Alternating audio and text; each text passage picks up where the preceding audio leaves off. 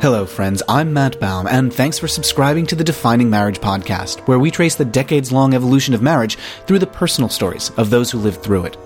If you've been listening so far, every week you've heard me read one chapter of my book, Defining Marriage, Voices from a 40-Year Labor of Love.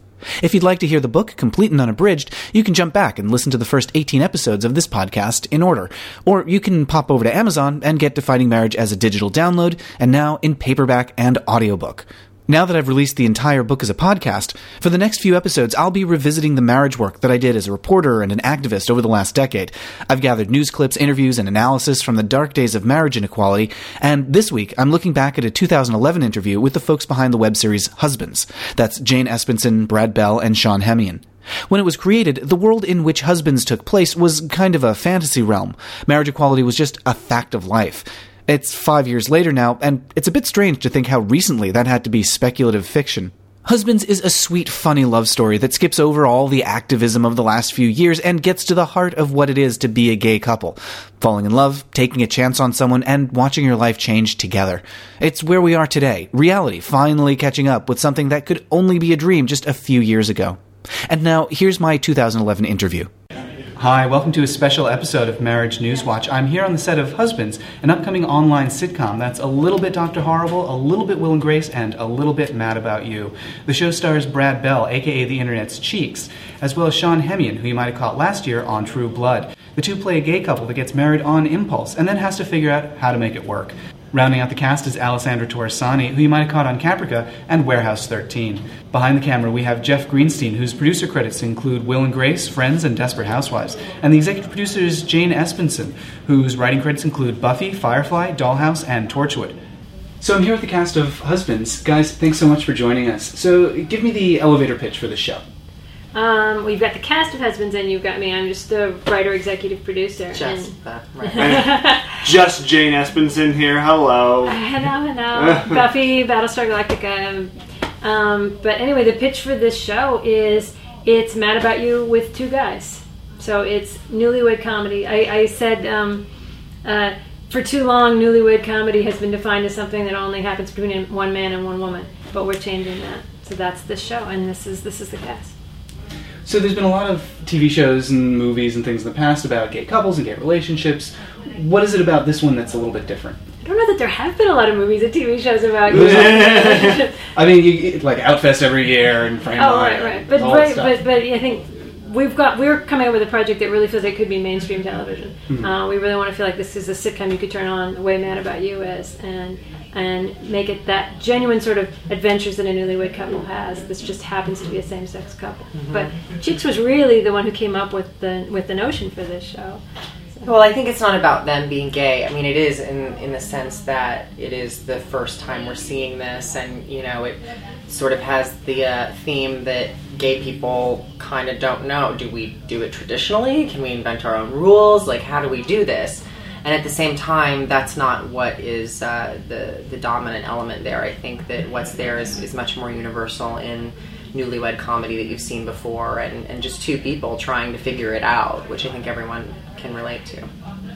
So it sounds like this show goes beyond the sort of the archetype of the gay character as the wacky neighbor who just shows up and says something silly. Yeah. It's about the relationship, exactly. It's not about, sure, plenty of television shows and movies feature a gay character, but this is about the relationship between two men, and at the same time doesn't highlight the gay as much as, it's not trying to make a point about how gays need rights, or it's just set in a world where they have those rights, and now they're kind of like, what do we do? Yeah, it kind of normalizes it, kind of just puts it in this place as like, okay, we're gay, and next, let's talk about where we have to get the grocery store today, that kind of thing. Which in its own way is a kind of point. It's like we are saying equality and how important marriage equality is. It's just that we're sort of hiding that point by just saying, here's a married couple. See how they're just a married couple?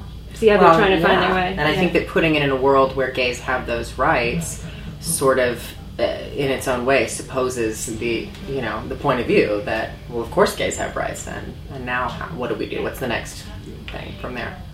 So how did the show materialize? Where did it come from? Cheeks. Cheeks had a notion to do a different version that evolved into this show. Mm-hmm. Yeah, where it was more about the relationship between a guy and his best friend that's a girl, and their trials and tribulations, and dealing with relationships, and more about Los Angeles culture, I think. And then from that sort of evolved into an idea that was more groundbreaking, in that it was a very classic premise of, you know, the newlyweds, the two people, the odd couple, the opposites attract sort of storyline, but modernizing that, and then came Husbands. And came Husbands, yeah, because once we sort of thought, oh wait, we want this to be something fresh and new. AbFabs existed, and Will and Grace, thank you, has existed. What hasn't been done yet that needs to be done? What feels like it's the next thing? And this just feels like the show the network should be doing now. They'll probably do 3 years from now, but we can do it right now. Mm-hmm. Why not do it? Do it right. Do it the way we would like to see it done. Right, and that's something that's very new. What with the internet being all video-y these days, and you know, you can just create something without having to wait for this huge apparatus. But how did you get from I've got a great idea to we've taken over this end of the hotel and we're shooting things, we've got a whole crew and all this equipment in bed? Well, I went to Joss Whedon, my mentor, who of course did Dr. Horrible, and he sent me to Felicia Day from the Guild, and they gave me advice. And one of the first pieces of advice was hire a line producer that you trust. And I found a good line producer, and then suddenly there were makeup people and wardrobe people and crew and cameramans and ADs and script supervisors, and this crew just accrued. That's why we're called a crew. And we have suddenly found ourselves with this huge mechanism, and we're realizing that like just having all those people is elevating it. We were just talking about that this morning, like. Because initially, you know, my thinking was like, okay, we could do this, and we could do it small, you know, and like low risk, and let's keep everything tiny and do it off the grid, and nobody has to know we're in the hotel shooting anything. And as it went along, it got, you know, bigger and bigger and bigger. And at first, I was a little like, I don't know, I don't want to be responsible for any of this, like. And then we just decided, we had a conversation, decided, you know, if we're gonna do it, let's do it right, do it big, and I'm really glad we did, because it's made a huge difference, and I think the product is, what we're getting so far is incredible. The money is on the screen, as they say. Yeah. And we went pretty far down this road in terms of having all this stuff building up and getting ready and script revisions and blah, blah, blah, blah, before we had our second husband. We did not have Sean yet, so we were days away from doing a big cast photo shoot, and we didn't have our full cast. So that's how Sean came in. They were getting married without the husband. Yeah, we were buying. I think we were on the verge of buying the rings, and we didn't have. Well, yeah, I remember you saying, "Should I get rings?" And I was like, "Well, let's wait till we have somebody to put them on." I don't know his ring size. So how did they find you? I was the last one they auditioned. They were looking for they're pretty specific. I mean, he has to look like an athlete, and I'm an out gay actor. They were looking for an out gay actor, and 25 to 30, and you know, mid 20s. So they're looking for very specific, and they how many, I don't know how many they auditioned, but they auditioned a lot of people. We auditioned a lot of guys, and just kept going down the line, and I was that last person that walked in. They're like, Brady Kelly's here. Thank goodness. Yeah. Something like that, right? Yes. That's the story. Yeah, you walked in and it was wonderful, and we were sold. That's how. That's how it went. Thank you, honey. Yeah. So it sounds like the show's really come along very organically, and which is similar to how the marriage equality movement has gone. It's been very grassroots and just people doing what felt right. Do you see the show as being the online video equivalent of how the marriage equality movement has gone? Including the setbacks. You know, like any process, you go forward, you go, oh wait, this isn't going to work, let's try again, let's keep trying. Yeah, I think there is a parallel. I think anything that has that sort of cultural power is always grassroots. You know, I mean, you can have millions to spend in advertising to pump something into the system, and you know, pluck somebody and put them at the top.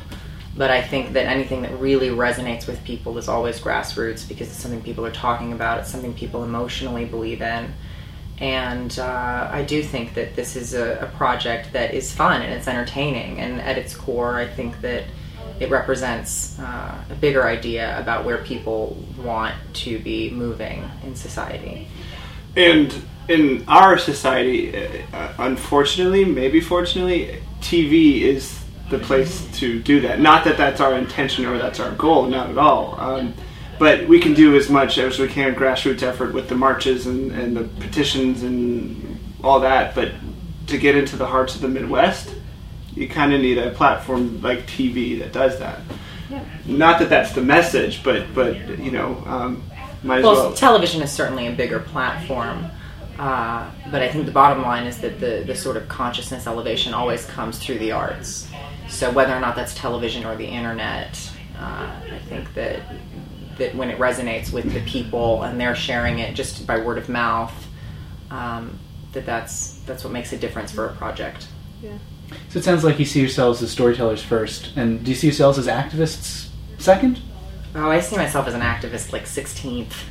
I mean, it's incidental. I mean, sure, you know, that's the idea, but that'll come as a natural byproduct. You know what I mean? It's like trying to be funny. Like, do I see myself as being funny? No, I just do something that I think is, you know, entertaining or different, and the natural byproduct may be that it's funny. So that's at least how I see it. So the parallel you're saying is you're not setting out to change the world, right? But changing the world will come naturally with just being who you are, right, and doing the projects you want to do. Yes, and I think that if you set out with this intent to change the world, that your work could get too preachy, or that it might turn people off. Propaganda. Right, or be propaganda. So my intention is to make something that's universal, that people can relate to, that is different and fresh and represents a unique point of view. And yes, I think as a natural byproduct, that will open minds and hearts. And laugh their asses off while they're... Yeah, that's the most important goal. Their hearts are opening and they're tripping over themselves in laughter while all of this is going on. Right. I would actually say that, like, it's important to forget the activist angle while we're doing the project. Brilliant. But always have it, I know on some level that it's always there. That we hope we understand that the goal is to open minds. We can't think about that all the time, because then that's all you think about, and you lose the fun of it, because the fun's what actually opens the minds. Well, there's some level of the responsibility there, because like Modern Family had that whole thing with the gay kiss between the couple on the show, and it was like a whole like a hoopla just to get them to kiss, and there was a whole episode built around it. Right. So there is, I agree, there's some level of responsibility, but you can't have it there as being an artist. You can't be free as an artist when it's like. I think it sounds like it's emblematic of a big change in the conversation. It used to be that only activists were talking about gay marriage. If you were talking about gays getting married, you were an activist. Right. But now it's just a conversation. Right. People have. Right. Well, and like I said, by creating a story that supposes that that's already legal, that gays have those rights, that's the world we live in. Yeah. Right. Your message is clear. You don't have to be an activist about it, because that's the world it takes place in.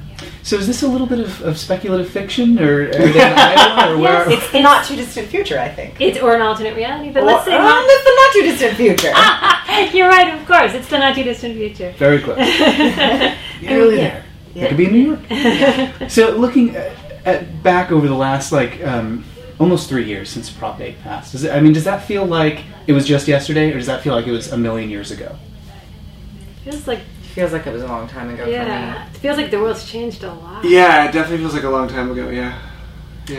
And what's interesting is that it feels like the world has changed, and yet you still can't get married in California. So, but it feels more inevitable now than it did then. Yeah, no, because when it happened, things felt more epic. They were just like, it was like crack, poof, and all this stuff came out, and people just started talking about it. Like, I was forced to talk to my family about it, and other people were forced, and the conversations, spread in people's minds, opened up more, and the emotions calmed down more, and that's why it feels so long ago, because it's not as epic. It's not as like, oh yeah, gay marriage, whatever, I really feel like the country has shifted visibly just recently and has momentum now. And that's what you're right, it's the not too distant future. Don't you think? Yeah. I do and I don't. I mean, I'm an eternal optimist. To know that there are still 29 states in which you can be fired for being gay. I mean, to a degree, it's almost like, isn't that more important than marriage? I mean, if I could fix one or the other, it'd be getting rid of that law before implementing marriage laws. And not that, that there is a real priority there, but... Then we're doing the wrong comment. We got to change this. Yeah. Let's redo this. No, but and you get fired. I mean, I think that there is it seems, in my point of view, there's a give and a take. Like, marriage is legal, and then it's not, and then there's this, and there's opposition, and so I feel like it's this tug of war, and I do feel like it is increasingly in favor of equal rights. I just don't know that, like, one more go round and we'll be set. Well, yeah, not set maybe. Has doing the show made you re-examine your own feelings about marriage? Or is this reinforcing your own? None of us have an answer. None of us are married. There is a part to his character that just really feels that the relationship should be equal. And I was raised with a very patriarchal family, and so my mother was like okay being not so equal to my father, and so I really that brought that more to light, and that's a universal thing that I thought was fantastic, just kind of equalizing the relationship, like getting rid of the womanly duties, the manly duties, just getting rid of the labels, period, and just having this equal, load with the marriage and everything. So that brought that to light for me. Mm-hmm. I never have gotten married. I never sort of believed in marriage. Like, to me, I was one of those, it's just a piece of paper people. But something about seeing this fight has actually made me see marriage with the romance and understanding of what the commitment means that I think a lot of other people have built in that I'd never really gotten. Like, seeing it through their eyes when something's denied, and you can kind of sort of see it more clearly than when you're right in the middle of it. It's always been available to me and was never very appealing. Now, seen from the outside, I kind of get like, oh, that's kind of a beautiful thing. It's saying like I am willing to be there for you forever. Like, that's huge, and it's really very lovely. Mm-hmm. And I feel like I've got fresh eyes for it. Oh, that's great. And hopefully that's something that the audience will experience as well as they're falling over themselves laughing. Yes, they will be falling in love at the same time they're falling over laughing. Fantastic. Well, Brad, Sean, Jane, thank you so much for talking with us. Thank you so much. Thank you very much. Can't wait to see the show. Yeah. Thank you. Husbandstheseries.com. September 13th is when we air. That's 13 days before my birthday. September 13th. Husbandstheseries.com. How old are you going to be, Sean? September 13th. Husbands the Series. I'll be in the 25 to the mid-20 age range. Thank you. Hey, it's Matt in 2016. Did you notice how Jane referred to Husbands as the show that networks might do 3 years from then? Well, that's happened in fits and starts. There's Modern Family, which includes a gay couple. There's New Normal, which featured married gays much more prominently, and ultimately, briefly. There's Looking, which was also with us for only a short time. And then there's shows like Vicious and Faking It, which are strongly focused on gay couples and seem to have some actual longevity. Of course, it's also worth noting that the third season of Husbands was picked up by the CW network to stream online. So there have been some successes and some, let's call them, learning opportunities. Obviously, having a gay couple on your show is no guarantee of success, but it's at least possible, and increasingly, unremarkable. Thanks again for listening. Please do get in touch and let me know your thoughts and questions on Twitter. I'm at Matt Baum. And leave a review on iTunes. Not only do those reviews make a huge difference, they really brighten my day. So thank you to everyone who's reviewed the show. Don't forget to hop over to Amazon to get Defining Marriage in print or via download. And if you do pick up a copy, it would mean a lot if you could leave an Amazon review with your honest opinion. And check out my other podcast, The Sewers of Paris, for revealing personal stories about entertainment that changed the lives of gay men. And until next time, friends, by the power vested in me by the internet, I hereby pronounce this podcast over.